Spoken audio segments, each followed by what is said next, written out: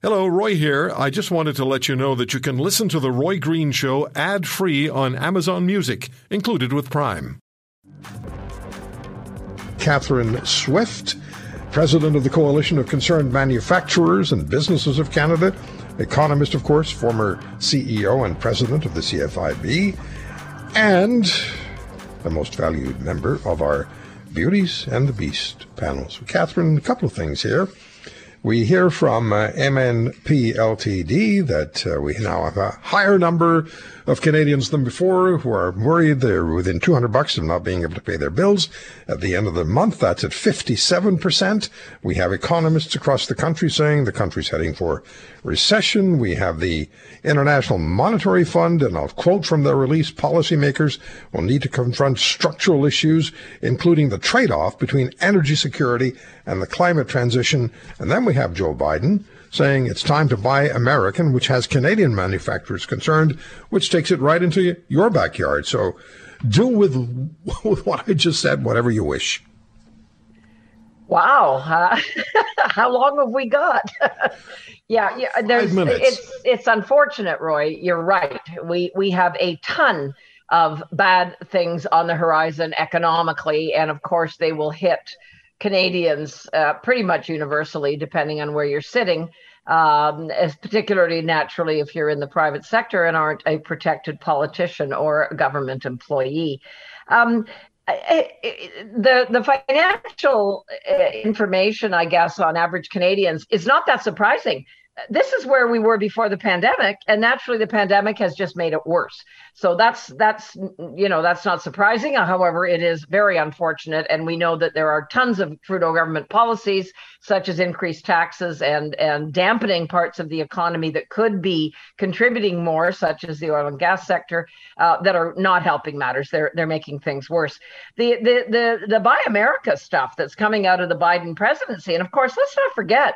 The election of the Biden government was supposed to, unleash a whole new era of love and harmony in trade relations between Canada and the U.S. after we left that horrible Trump person behind. But of course, it's actually gotten worse. And I've read up on a lot of these new Buy America policies, and they're not in place as yet. And I know that some Canadian bureaucrats and so on are working on this. I don't think they're working on it as a big priority, though, because economic issues have never been much of a priority for this Trudeau government. But you know what's interesting is Buy America has always been a feature of Canada-U.S. trade, so that isn't new. But what is contained in a lot of these recent policies is some real red tape laden considerations. For example, in the past, the Harper government very successfully negotiated exemptions to Buy America back in 2009. Some of these new rules show that to get exemptions, you now have to do it on a product by product basis or project by project. Previously, you could get an exemption for an entire sector, so it was kind of, straightforward and easy. Now, it looks like businesses are going to be nickeled and dimed to death, which probably means they'll give up even trying to do business, which is a loss of business for Canada. What else is interesting is the former standard for the U.S. to determine whether or not a given product that they were importing contained substantially enough U.S. content was 55%. So in other words, if there was 55% U.S. content, it was deemed to be acceptable. That is supposedly going to go up to 75%, massive increase. So that is going to shut out a lot of Canadian products as well. So this is a big deal, and this is a very big deal for a lot of manufacturers deal with the U.S. on infrastructure projects, and this is a really big deal, and it's not a good deal, sadly. This is much more protectionist than we have seen the U.S. be in a very long time. Yeah, it also makes me wonder what's next from Washington. Well, it's quite erratic, actually, what seems to be going on in the Biden administration. Exactly. It's kind of tough to predict, but it's a good question because we don't know that. And again, as I mentioned earlier, this isn't in place as yet. Negotiations will undoubtedly happen. But I saw some of the bureaucrats, some of the senior bureaucrats in global affairs and finance talking about this and saying, well, this is going to be negative for Canadian businesses, ho hum. And I thought, wow, what an awful comment to make. That looks like they're just accepting that Canadian businesses are going to be pummeled by these new regulations. So sadly, I can't be optimistic. Give us a quick sense of the significance of the manufacturing sector to our economy, the Canadian manufacturing sector. Well, it's a huge employer in Canada.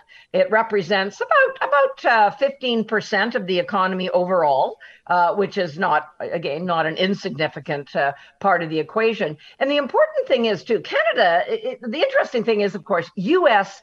is a whole different type of economy than Canada. We are so heavily dependent on exports. About 2/3 of our economy depends on exports. And of course, about 80% of those go to the U.S. So U.S. is, of course, massively our largest market. So the U.S., Catherine, however, too often the United States is our only customer. Well, often that's true. That's oil, true. And frankly, a good customer by and large. So this isn't necessarily a bad thing, but it does mean when these kinds of rules change, the impact on Canada is sadly very, very negative. And for the U.S., they're the big dog in this fight, right? They've got the massive economy, biggest economy in the world, and they can make the rules. So we have to negotiate pretty aggressively with them. And I don't see evidence that we're doing that right now. If you want to hear more, subscribe to The Roy Green Show on Apple Podcasts, Google Podcasts, Spotify, Stitcher, or wherever you find your favorites. And if you like what you hear, leave us a review and tell a friend. I'm Roy Green. Have a great weekend.